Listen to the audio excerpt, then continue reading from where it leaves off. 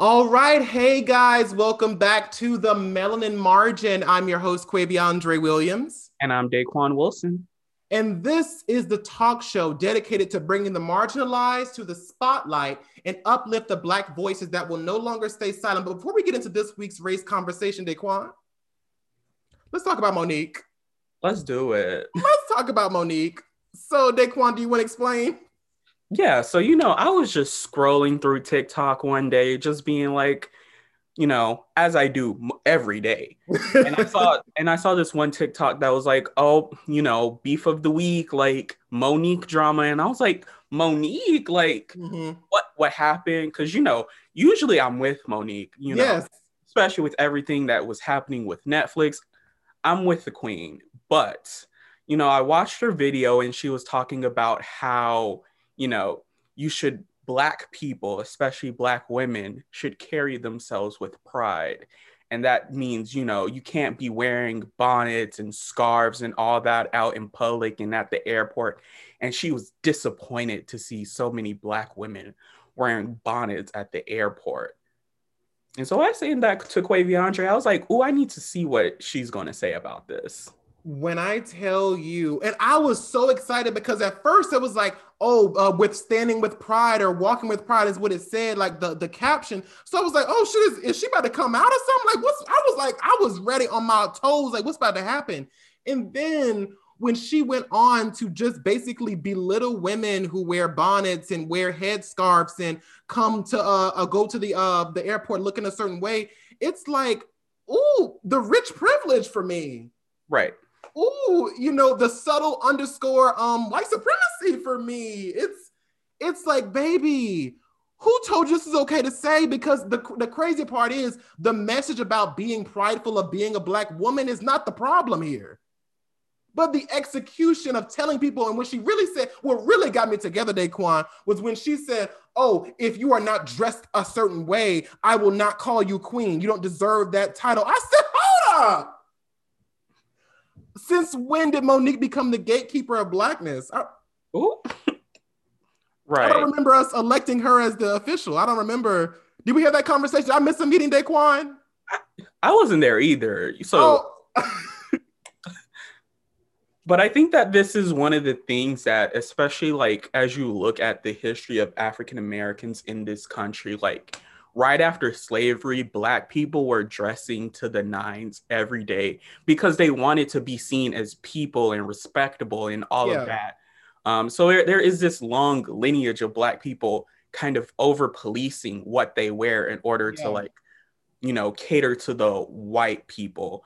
But it's 2021 and like when you're going to the airport, you're going from point A to point B. These planes are uncomfortable. The air up there is so drying. So like having a bonnet on to protect your hair, like what's the problem there? Like nobody is going on a runway when they go to the airport. But, it would be a completely different thing if like a Kylie Jenner or a Kim Kardashian was caught in the airport wearing a bonnet or a silk scarf. And it would be like, oh, that's fashion. That's the new trend. But here's my thing about it. It's the whole policing what people wear thing. I mean, like I said, I understand we're talking about where that comes from and where that ideology probably, originates. But to me, it's just the policing of people because first of all, sometimes, baby, all you got is a bonnet. Sometimes you don't have the tools that you might need to make your hair look presentable. So maybe a bonnet is the best way that you can present yourself. First of all, this is an airport. This is, like you said, this is not Fashion Week. Okay. Right. We're going to point A to point B, baby. I'm trying to get in and get out. Okay. And like at the end of the day, if like you said, if it was a white woman or white women doing this, they're not coming out dressed to the nines either. The only people who are usually dressed that way are usually businessmen and women. And that's because they're going to another meeting or they're meeting somewhere else. But like most people, a majority of people do not come dressed to the nines. Right. If I'm hopping on a plane, I'm in sweats, period. Like, I mean, so it really frustrated me that we're just in this kind of idea. And then the comment section did not pass the vibe check. Ooh. Like everybody was like, oh yes, finally somebody said it. It's like, but I can't, Daquan, I want to go back to that part where she was like, you don't deserve the title of queen if you're not dressed like a queen. It's like, what does a queen look like? A black woman is a queen, period. Full stop. That's it.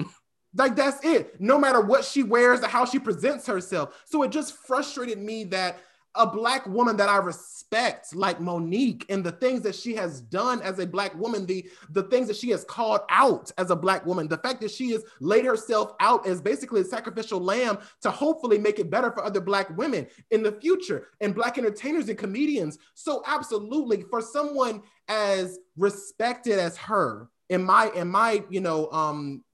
thing, in my situation, like someone I respect as much as her, it just kind of really disappointed me that she would make a statement like that, and that because she's getting so much support from it, that I don't think she'll probably apologize and rectify that. But again, we don't know. She may track back. She may, learn, because we're all growing, we're all learning, and this is not the end of Monique. This is not me canceling her or saying that I don't support her anymore, but I don't support that particular argument she made. Yeah, I agree. I think that it's one of those situations, like even thinking about who Monique is, like Yeah. we have to recognize that she is a plus size Black woman. And, Yeah. There's a lot of fat phobia. And as a plus size person, like if you are entering a space with just like sweats on, you're immediate being like, oh, you're sloppy, all of this. Yeah. And so there are all of these things that are being in play. However, what we're talking about is like, that's not an excuse. That's not like, you can't be like, oh, well, like, this is how I was thinking about it, and, completely negate yourself from any type of criticism. Like, we live in a time and a day where, like, every point that we make, like, even us, like, anything that we say can be criticized. We can debate things and everything like that. So, like, again, this is not to like cancel or feed into cancel culture, but like this is something where it's like we do need to have conversations around this so that we're not perpetuating the same systems of oppression that makes us police ourselves in how we present.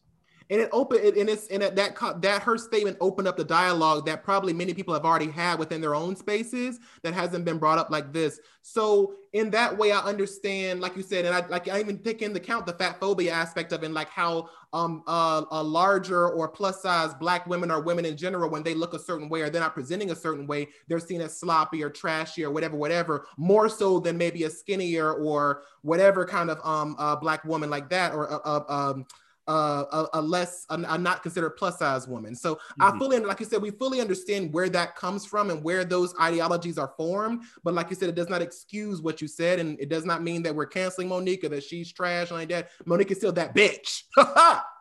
Period. But that comment, that particular argument, it's a no for me. It's a hard pass. Right. So let's get into this week's race conversation. Faith systems, baby. Baby. I want to ask you, Daquan, is religion a good thing? For some. I think it's one of those things that in so many different faiths, people find solace in it. They find their community with their religion. They find their sense of purpose within their religion. They find like who they are with religion. And that's a good thing. If we live on a floating rock where we've been just like twirling through space for thousands to millions of years, and so you want to have some way of understanding, like, why do we exist? Why are we here on this floating rock at this time? And for a lot of people, religion is that go-to to be like, you know what? This is how the world was created. This is why we're here, X, Y, Z. So they do find their purpose, and that's a good thing for people because that provides them like a sense of way to go, and places to be and a community to be around. But we can't act like religion is this perfect entity when religion is constantly being weaponized against certain communities, whether it's Black communities, gay communities, women, like all of these different minority communities throughout history were weaponized. You had religion weaponized against them. Yeah, I fully agree. I think that for me, religion, I believe it can be a good thing. I think that there is definitely good bones there. It's definitely a way to kind of give purpose to a lot of people, like you said, and to give people a direction or some kind of solace and understanding of their place in the universe. Because a lot of people have that kind of existential crisis to figure out what does it all mean. And religion kind of answers that question for some. But for me, it is a good thing, but there's so much wrong with it that it's hard. It's sometimes the good doesn't outweigh the bad, if that makes any sense. Mm-hmm. Because evil exists in all forms of religion. It is explained in all forms of religion, and there are good Christians and bad Christians, and good voodooists and bad voodooists, and good Wiccans and bad Wiccans, or whatever you want to call it. There's a black and white, or a good and evil of everything. And I just feel like sometimes when we bring up the discussion of religion in general, there is a lot wrong, and a lot of kind of, it comes across oftentimes to me sometimes as a cultish mentality versus a community, as it should be.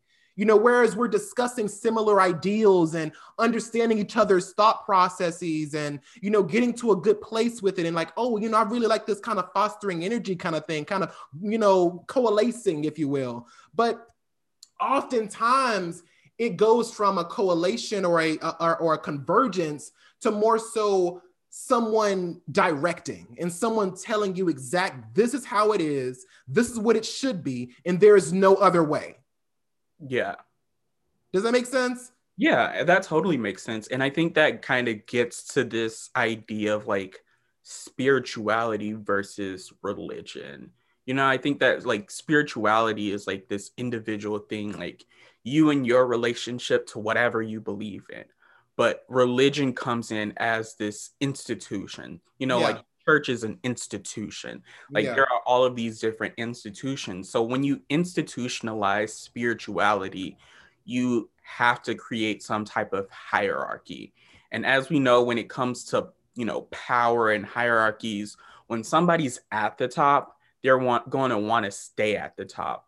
So you can see this in like early Christianity when, the Bible was in like Latin or whatever, and only certain people spoke Latin. So you had the preachers being like, the priests being like, hey, this is what it says. Meanwhile, everybody else cannot read it that way because they can't speak that language. Or there's so many different other ways, like even more recently, people have questions about like gender in the church. Can there be female preachers and whatever, right, like that? And that's a way of sustaining power. So I think that when spirituality becomes institutionalized into religion and power is introduced, that's where the evils come in. Oh, that right there. Oh, you said that. I think that is where I am with it. For me, I consider myself more of a spiritual person. I do not conform to any religion. If anybody asks me, I'm not Christian, I'm not Baptist, I'm not any of those faiths, any of the major faith systems, because to me, I don't think that my biggest problem with a lot of these faith systems, honestly, is the kind of arrogance that comes along with it. Because it's kind of like, oh, baby, I'm right. Like, I'm right. Like, this is the only God. Like, this is the God of, this is the way. I mean, there have been wars fought. I mean, literally look at all the Christian religions, like they all fight about the same thing just because somebody believes differently. And I think that where I kind of get this kind of distaste for religion is because it's moved into this kind of cultish ideology where it's, like I said before, there is only one interpretation and that is the only interpretation. And I think that that's where I have the problem, because the reality is what people don't know about religion is that, especially in the Bible, let's use Christianity because that's the most popular one. Mm-hmm. But the Bible, in most arguments, murder and like a lot of these arguments about whether it's right or wrong or whatever, all these arguments, the Bible has an argument for both sides. Do you see what I'm saying? Like right. Where it says thou shalt not kill, but it also says an eye for an eye. Like there is this, oftentimes there's this, what is it called? There is this back and forth between it, because truth is it can be interpreted in whatever way you choose to interpret it. It can be interpreted to benefit whatever argument you're taking. Does that make sense? Yeah. And that's where I get my biggest problem is because everybody wants to say this is exactly what it is. And I am telling you as the preacher or the priest or the whatever, or the high priestess or whatever, this is exactly how you're supposed to do it. If you don't do it this way, it's wrong. And it's like that's not it.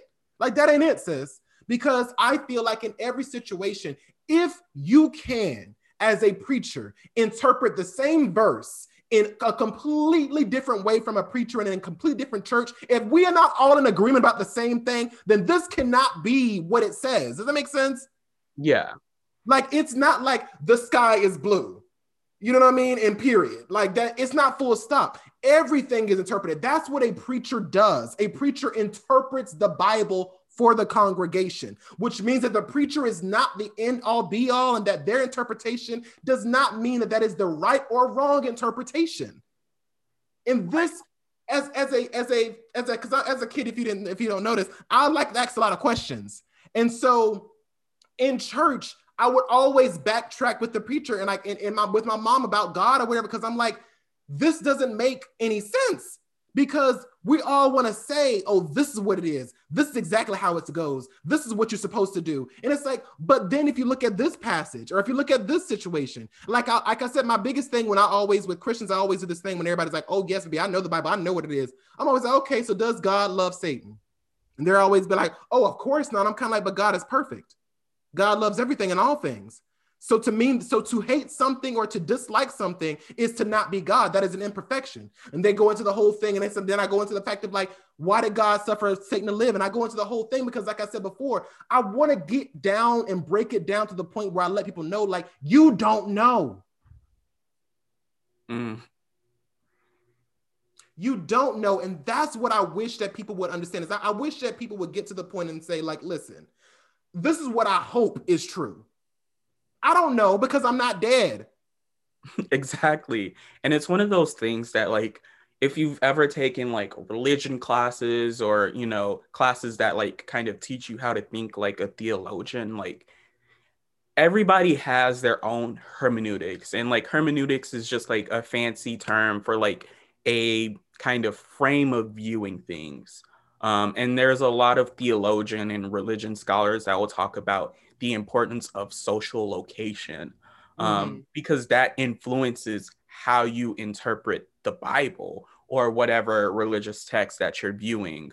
So it's one of those things that like who you are and like the place that you come from all kind of affects how you view a certain religious text or a certain scripture or whatever. So it's one of those things that, it begs a question, can religion be community based when so many different people come from so many different places and they have different hermeneutics, they have different frames of interpreting, or should we use religion to be this personal kind of faith system and understand it, how we're coming from it?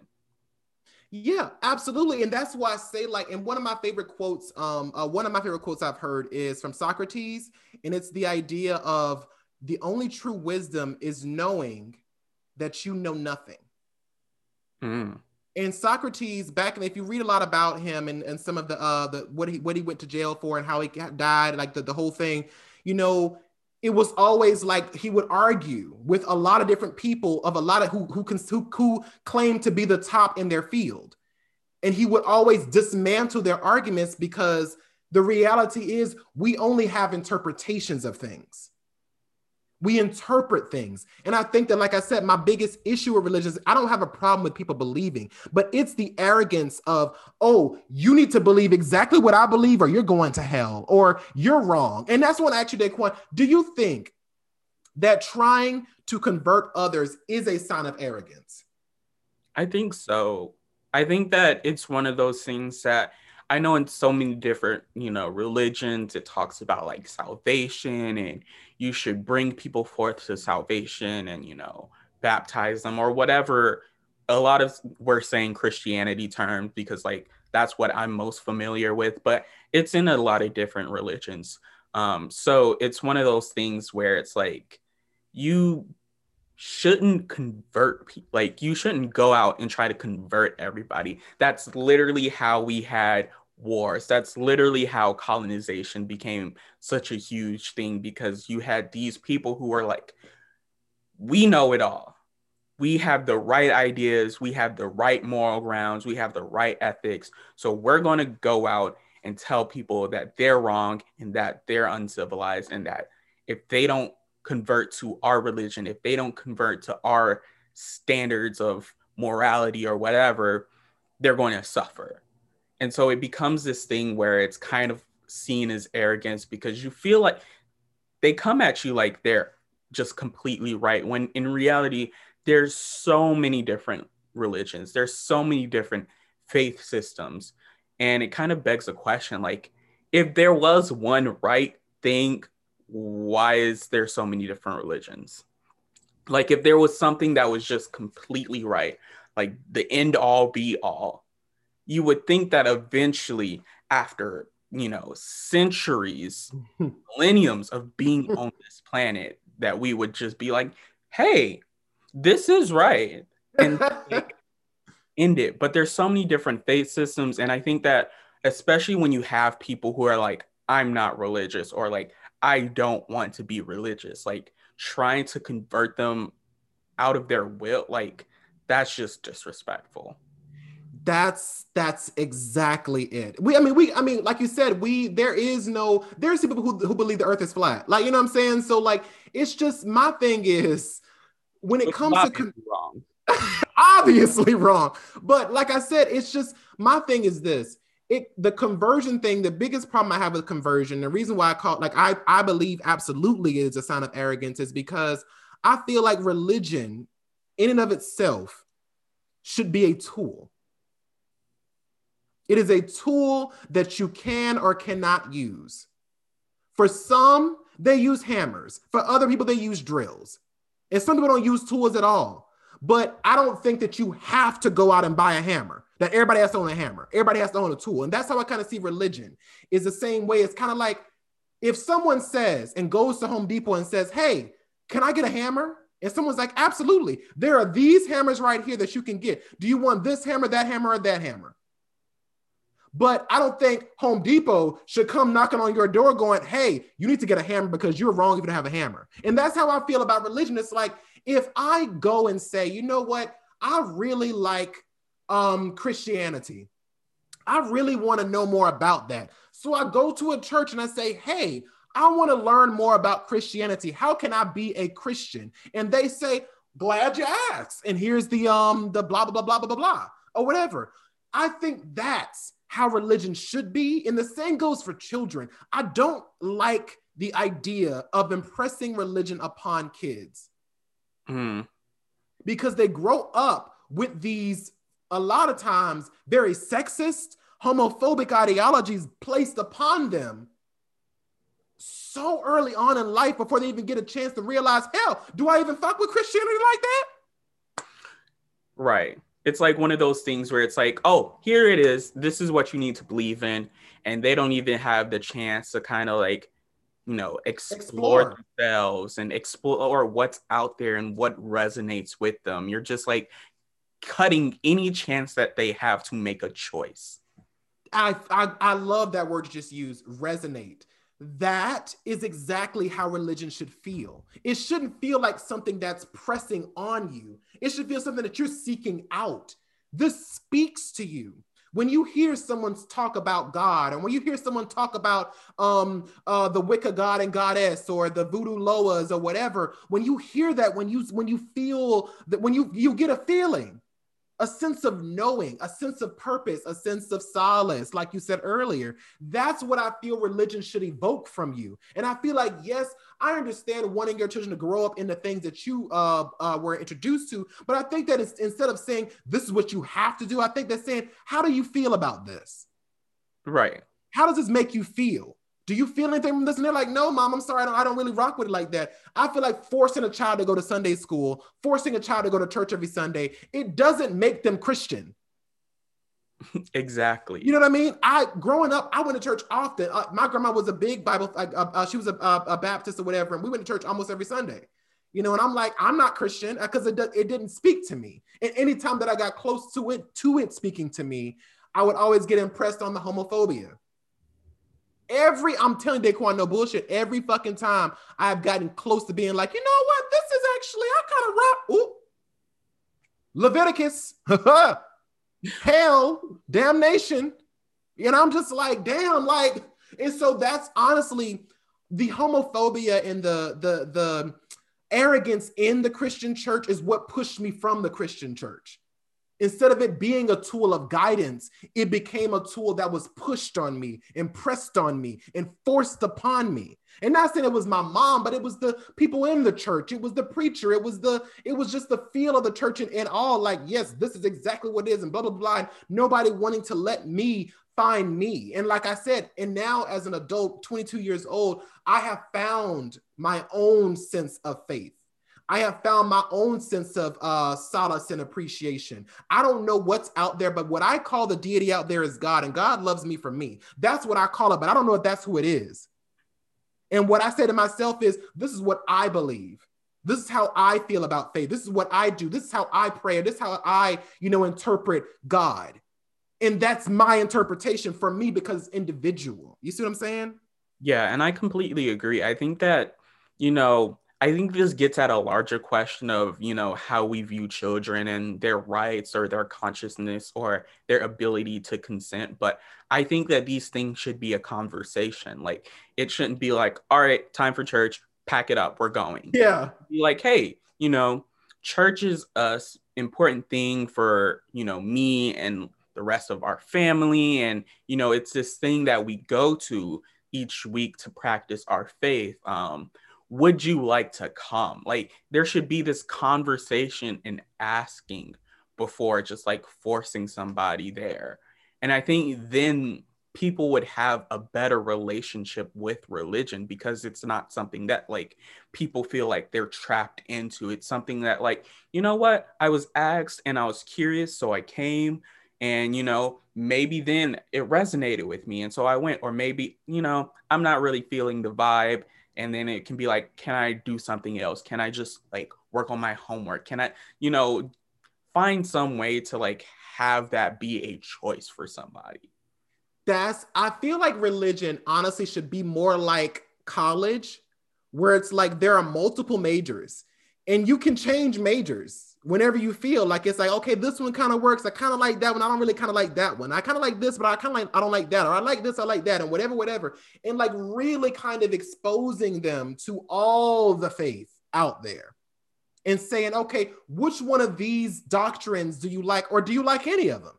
Or do any of them speak to you at all? None of them. Like for me, like or even the reality of like taking aspects of religion or aspects of faith from other religions. So like you take a little bit from Wicca, you take a little bit from Voodoo, you take a little bit from Baptist, and you make your own kind of feeling of like, okay, this is what it is. Like you can still be quote unquote Christian and still practice magic or practice sorcery or whatever you want to call it. You know what I'm saying? You can still be a Christian Wiccan or a pagan Catholic or whatever you want to call it, because it's not a specific set of instructions. You can be a quote unquote good Christian and still use crystals. You can still be a good Christian and, pray to Loas, if you will, because it's all about what gives you that sense. And I think that that's where I kind of feel that we should get to as society is like, there are way too many religions out here for any of us to feel like we got this shit together. And so I feel like it should be more moved to like, these are all these doctrines. And there are aspects of all these doctrines that might speak to you. And if you want to, you can take none of them, or you can use aspects of them to create your own and foster your own connection if you do want one. Right.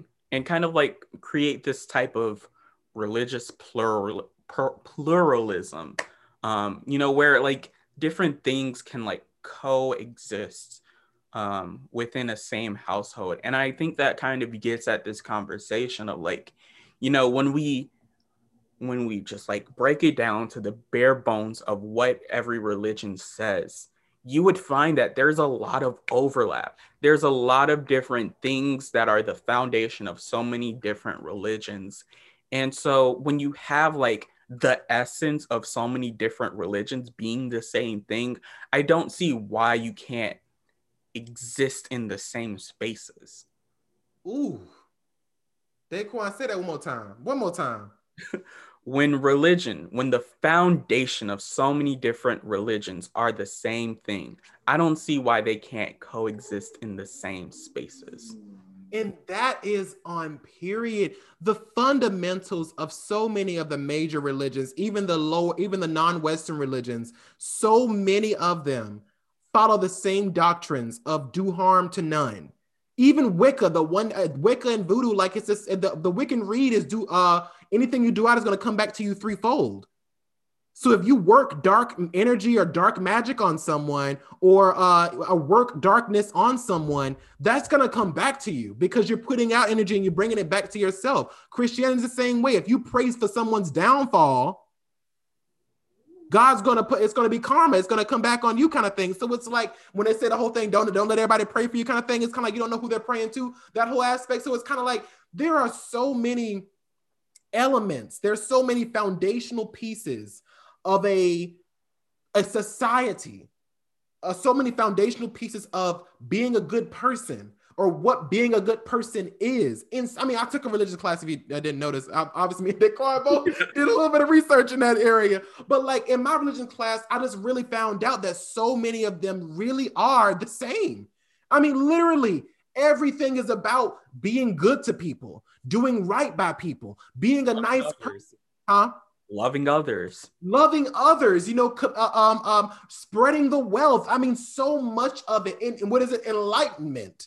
A lot of religions are about enlightenment, enlightening yourself. And that's in Christianity with spiritualism, everything. So it's like there's so much connectedness within so many religions. And the fact that we are so separated and so broken apart and so just, I don't fuck with that, or oh God, that is blah, blah, instead of actually opening up your ears and listening to what people are saying, listening to what they're asking, listening to what they believe. And it's kind of like, I think that if some people would just shut the fuck up and stop trying to argue, they would understand, oh, wait, shit, we think the same thing. Like, go ahead. Like, it's one of those things that, when you listen, when you kind of bounce ideas back and forth, when you talk to people of other faith systems, you'll realize, hey, we have things in common. That's natural as human beings. So it's one of those things that I think, religion can be the start and end of many wars. And it's one of those things that, like, we just need to be able to stop, be like, let's, for a second, let's just turn off that part of our minds where it's like everything we say is right, we got the answer, and just like hear somebody out. And then you'll be like, you know what? I like that. Or I like that certain part. And I think that connects back to my religion because in scripture, XYZ chapter, whatever, book, yes, whatever. And then that's how you create dialogues. And that's how you create places where religion can be, liberatory for people. Religion can be something that's used for good to build community. Absolutely. And it also begs the question, like, because as African Americans, specifically, me and Daquan were both raised in Black families. And were you raised in a Baptist community, or what kind of Christianity were you? Baptist? Yeah, that's usually Southern Baptist. And like, for us to even have this conversation is almost unheard of in Black circles, period, because it's God or nothing. And it's like, and this begs the question here, like, why is it that non-Western faith systems are allowed to be criticized, but Christianity is like, nah, baby, nothing to be said? And it's mostly in the Black community. What do you think that is, Daquan? Racism. I feel like racism is my go-to answer, but if we think about it, like, it does have some sort of racist undertones to it. A lot of African Americans were introduced to Christianity by white people. Christianity has been a tool that's been used to uphold white supremacy. Christianity has been a tool to fuel colonization.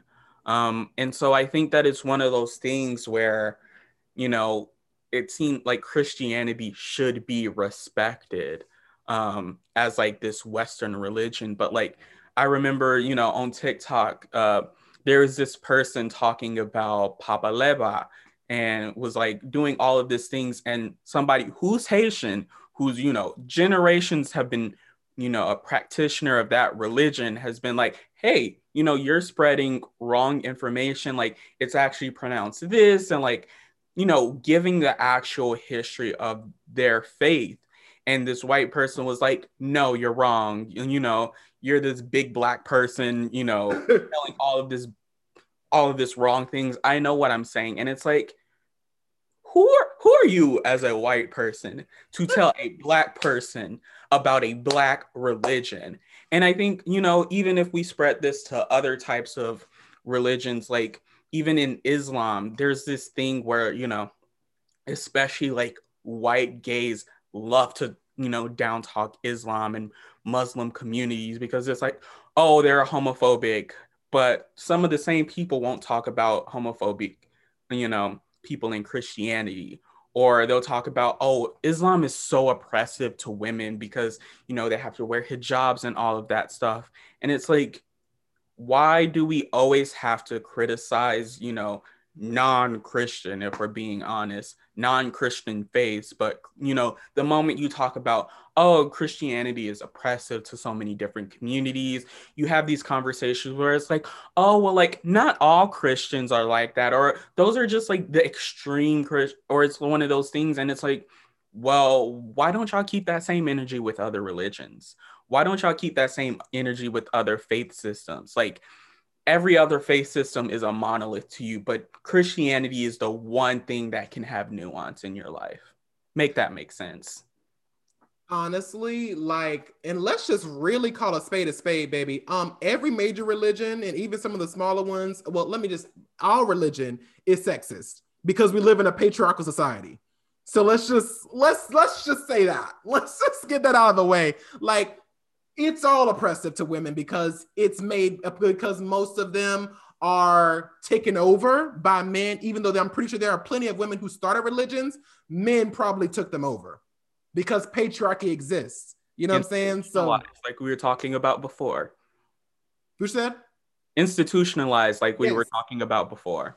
Absolutely. So it's like, let's just start there. Like Christianity is one of the most oppressive religions too, on the top of the fact that literally in the Bible, Eve is supposedly the end of all mankind and is the reason why we all suffer, quote unquote. A woman is responsible for the downfall of humanity. I mean, and you don't think that has long generational, institutional effects on how Christianity approaches women or sees women? The fact that there's still a dialogue of if women can be preachers in a Black church.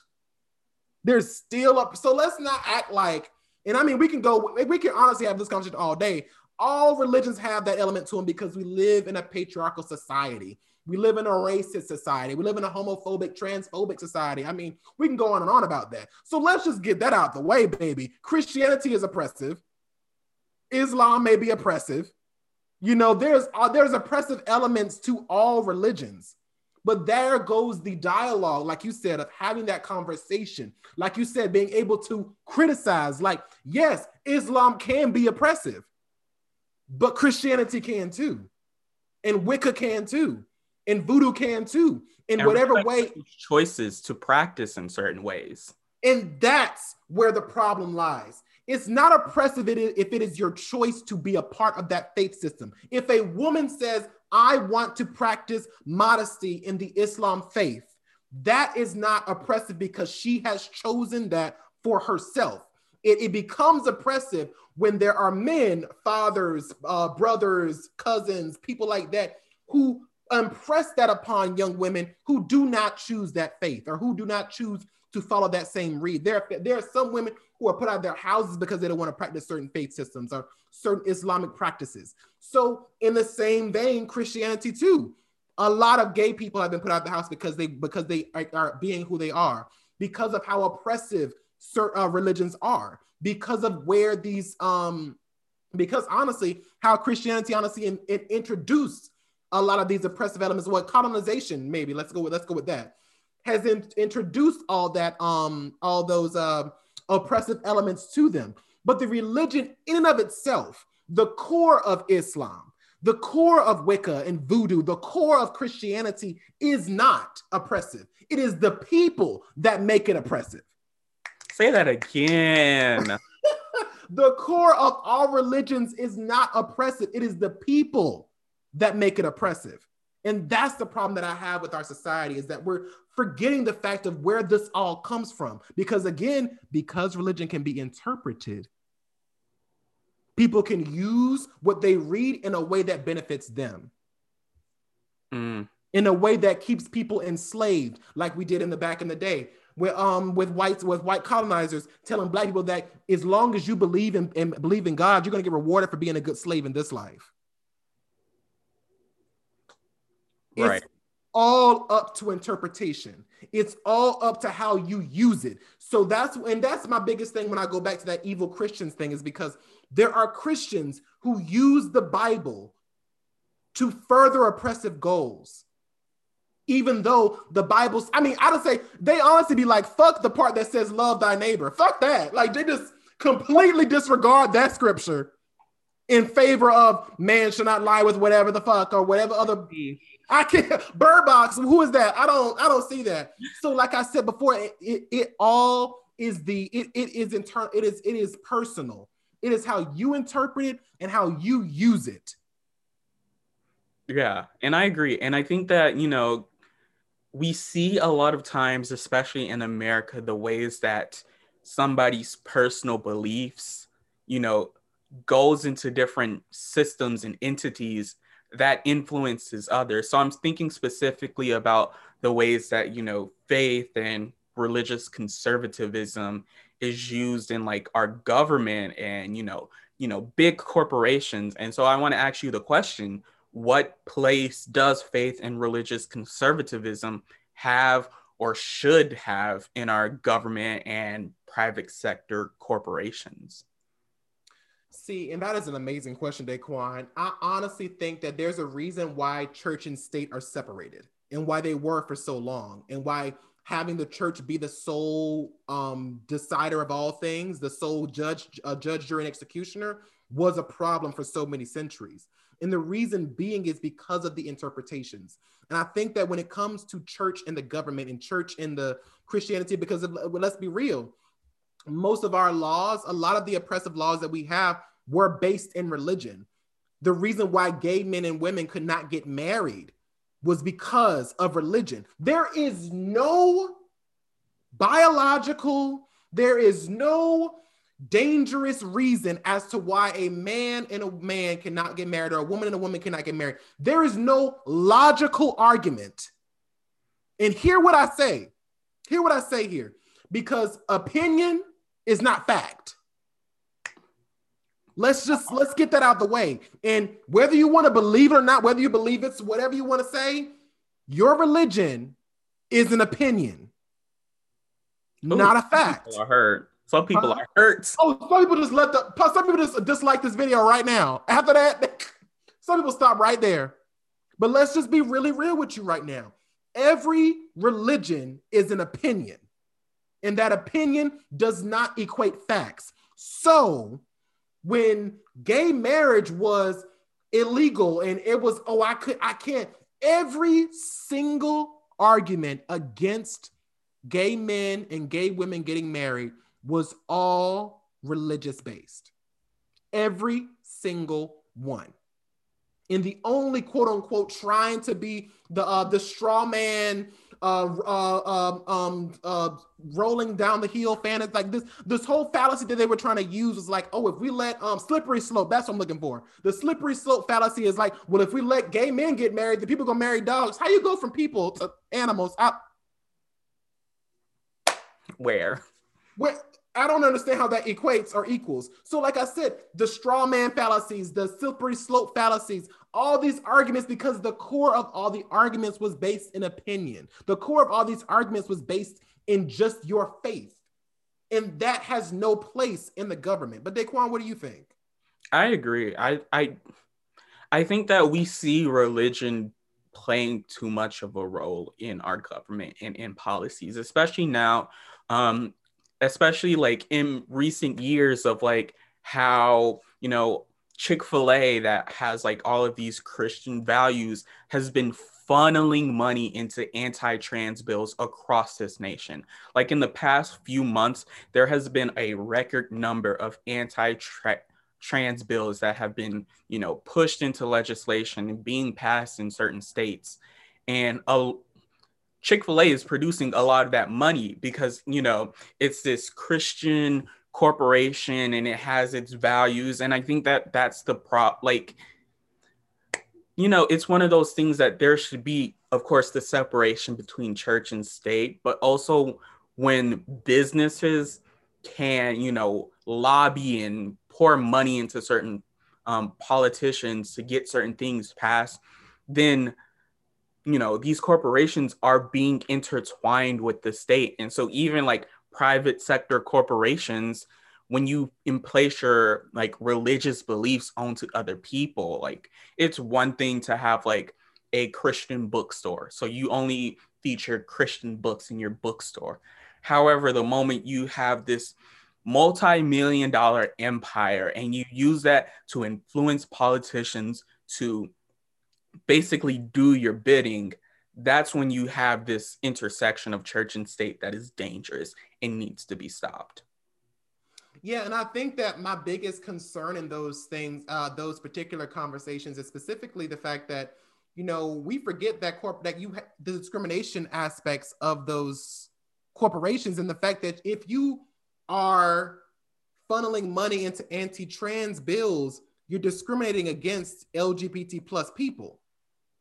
That completely conflicts with your quote unquote Christian values, and it conflicts with your business practices. That's right. That you do not discriminate, yet you're funding discrimination. I don't get why that's not talked about. Like, this is the same thing if Starbucks is funding the Ku Klux Klan. Like, what the fuck? Right. Like, it's one of those things that, like, it's... If, by the way, Starbucks don't sue. I'm sorry. If, I said if. Right. We're not... We know Chick-fil-A. We know Chick-fil-A. The numbers are there. The numbers are also there for Chick-fil-A, funneling money into gay conversion camps to like try to convert gay people to being straight, quote unquote. And, all of those dangerous things. And it's one of those things that, like, at the end of the day, like, us as consumers, that homophobic chicken ain't worth it. It really ain't. Go to Zaxby's. Like, I mean, they may be problematic too. However, the point still stands that, like, we as people need to be more cognizant of the ways religion is being put into our government and understanding, where do these policies come from? Who's funding certain corporations or certain foundations or certain political entities, and understand that, like, religion is this individual thing. Not all of us practice the same religion. America as a country was founded on religious freedom. And we need to make sure that, like, we are allowing people to practice whatever religion, if they even have a religion, and practice their own faith systems in a way that doesn't impress them onto other people and their lives. I have a question for you, Daquan. So going back to what you just brought up, I wanted to say, do you think, so does in the same vein about separating the church from state and separating corporations from that too, do you think so if the CEO of Chick-fil-A was using his own personal funds and his own personal revenue from his own situations to fund anti-trans bills, is that the same does that in turn make the entire system of Chick-fil-A homophobic by association? I want to ask you that. So let's say it wasn't, just for argument's sake, let's say that Chick-fil-A, the businesses itself, the business funds are not being used for that, but the CEO's personal funds or the personal checks they get from being the CEO was used to fund it. Is that still the same thing? I don't think it's the same thing. It's still semi-problematic. Like, sure, it's the individual doing whatever the individual wants. Like, however, when that individual has so much influence, it begs to question, like, what else is their influence doing within it? So like Yeah. their funding is not necessarily making the corporation homophobic. However, they can be making decisions on, who else is in that C-suite, who's getting hired, who's being put in certain places, and what organizations the the corporation can, charitably fund. And those are the ways that it gets to be problematic and homophobic. I love that answer, Daquan. I was so hoping you was gonna say just that, because that's where we're going with the whole police thing, is that just because not every police officer in the force is a problem, if the root, if the top, if the inception of it is racist and violent against minorities, then all the others are bad by association. Such is the same in this case. Even if it was just the one person at the top of the food chain who was homophobic and racist and funded homophobic and racist policies, because they are at the top, they can pick and choose who they get, which will likely be other homophobic, other racist, other sexist people in positions of power that will inevitably trickle down until the whole entire system is infected. Mm-hmm. And that's exactly where that comes from. So I think, and I fully agree with you. I fully agree with what you said. I just want to ask, I knew he's going to pop off, but I just want to ask you, because that's exactly what it is in this situation, in all the situations, and the same thing with religion. The inception of religion is pure. The inception of what it's supposed to be and what it's supposed to stand for, what Christianity, Wicca, Voodoo, all these other religions, what they're supposed to stand for is love, peace, kindness, and serenity. Right. But because so many people have put in their hands and decided to twist the words to benefit their own personal hates, own personal vendettas, own personal God hates fags, God hates this, God hates that, twisting and pulling and tearing apart this religion to make it into what they want it to be, that's the problem. Period. But that's it. That's it. So I want to ask you, Daquan, do you think that as far as celebrities and like social media and stuff like that, should you share your religion on social media? Is that a good place to have that kind of conversation? I think that is one of those things where it depends. Like, for example, like I recently graduated. A lot of my friends recently graduated. I've seen so many different posts about like, I finally made it. Thank God I got here. Like he helped me or whatever. And I think, something like that is fine. If it's you and your personal celebration, like you do you, it's your own social media platform. However, if you're trying to use your social media platform to like kind of be like, hey, the way you're thinking about this situation is wrong. The Bible tells me X, Y, and Z. And like, going back to our conversation about like converting people, that's where it becomes like this problem. And I think like even celebrities to a certain extent, like they have even more of an influence. So, if a celebrity is posting, I woke up this morning and really wanted to thank God for like waking me up this morning. You know what? Fine. Like if I don't like it, I can just scroll. Yes. Like you are like badgering people to be Christian or to profess Christian values or whatever religion, that's where it becomes a problem. I think that there needs to be a understanding there when you are sharing your faith. So I think that it's more about just understanding again, like this is me and my interpretation of faith. If you are a religious person and you just love God and that's what you want to use your social media for, I have no problem with that. Because once again, we're opening dialogues, we're opening, just like we are right now. We're talking about religion right now. We're opening dialogues, but I'm not trying to make you into something. I'm not trying to use my platform to convert you.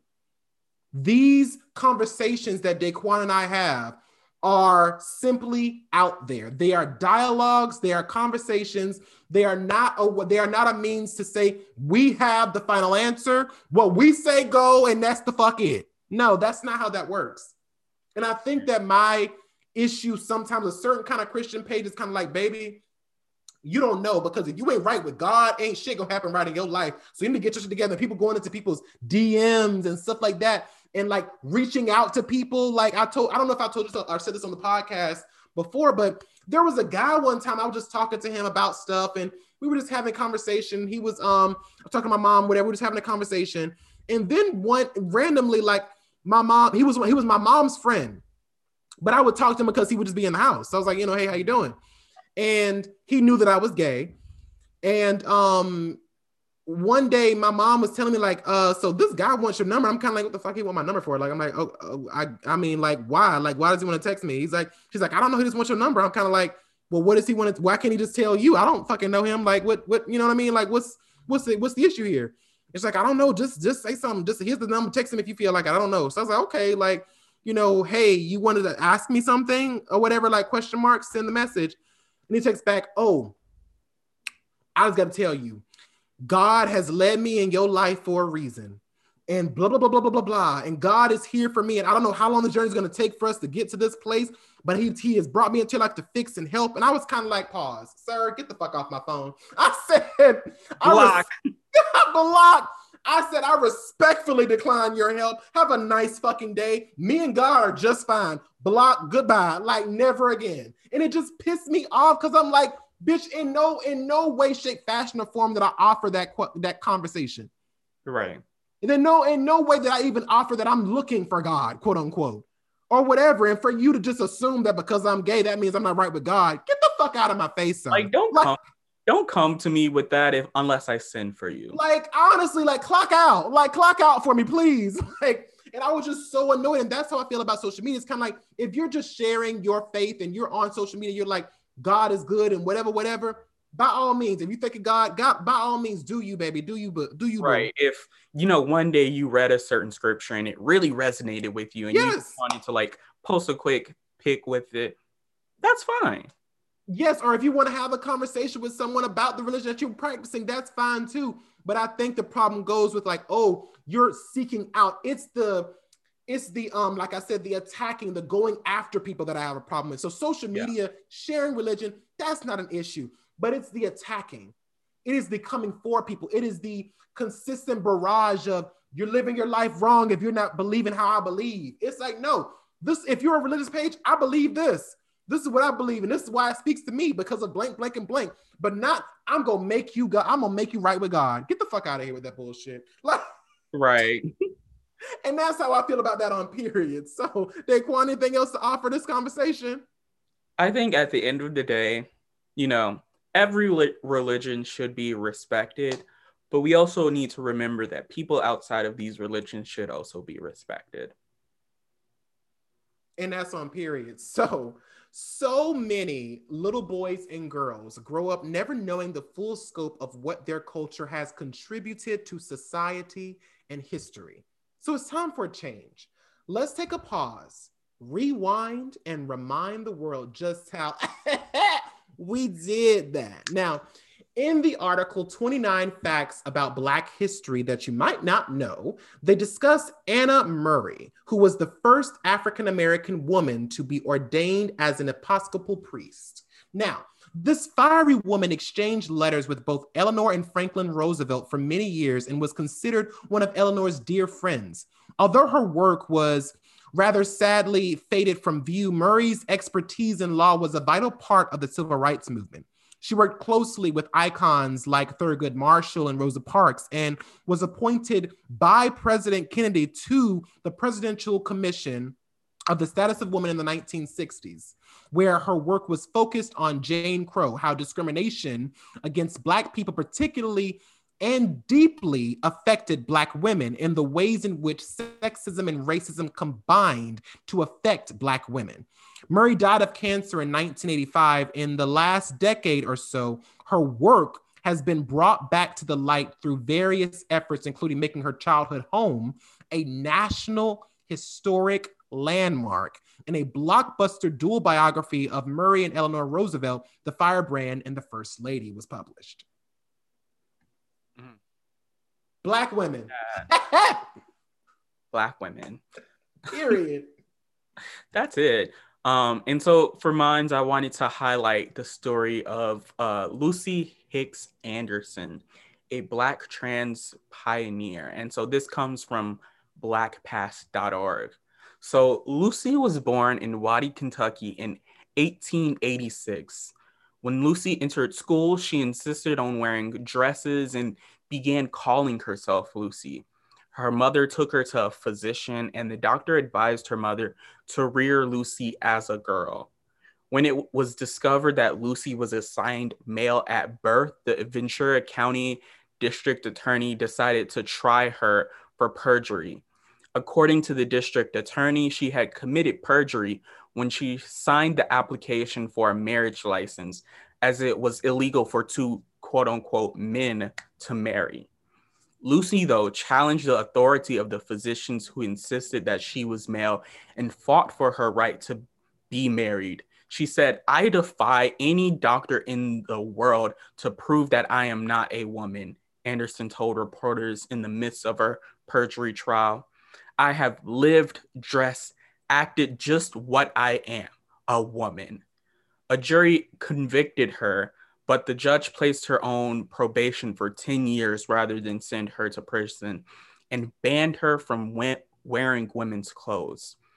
Afterwards, the federal government charged Lucy and her husband with fraud because Lucy was receiving subsistence allotments as the wife of a soldier and sentenced them to separate federal prisons. The town of Oxnard, California, also banned the couple for 10 years, so they took up residency in Los Angeles as husband and wife, where Lucy lived until her death in 1954. And so I just wanted to highlight that because, like, just recognize, some of these people say, like, all of these conversations about trans people just, like, popped up in the last 10, 20 years. But Lucy was born in 1884, 1886, 1886. These conversations been being had. Black trans women have been fighting for their right to get married way before Stonewall even happened. So just another reminder during Pride Month that, like, Black trans women. I mean, period. And just talking about that, it harkens back to the conversation we had. Just look how deeply religious values, quote unquote, and I do say that with quote unquote, has torn lives apart simply because of belief, simply because of a different belief. And it frustrates me so bad to no end that this woman had to go through that just to love who she wanted to love and be who the fuck she was. That's on some bullshit. Now, as always, thank you all so much for tuning in and watching and keeping the conversation going. Keep it going down in the comment box below, y'all. Don't forget to give this video a thumbs up. And if you are listening to us on our podcast, please rate and review on whatever platform you're using.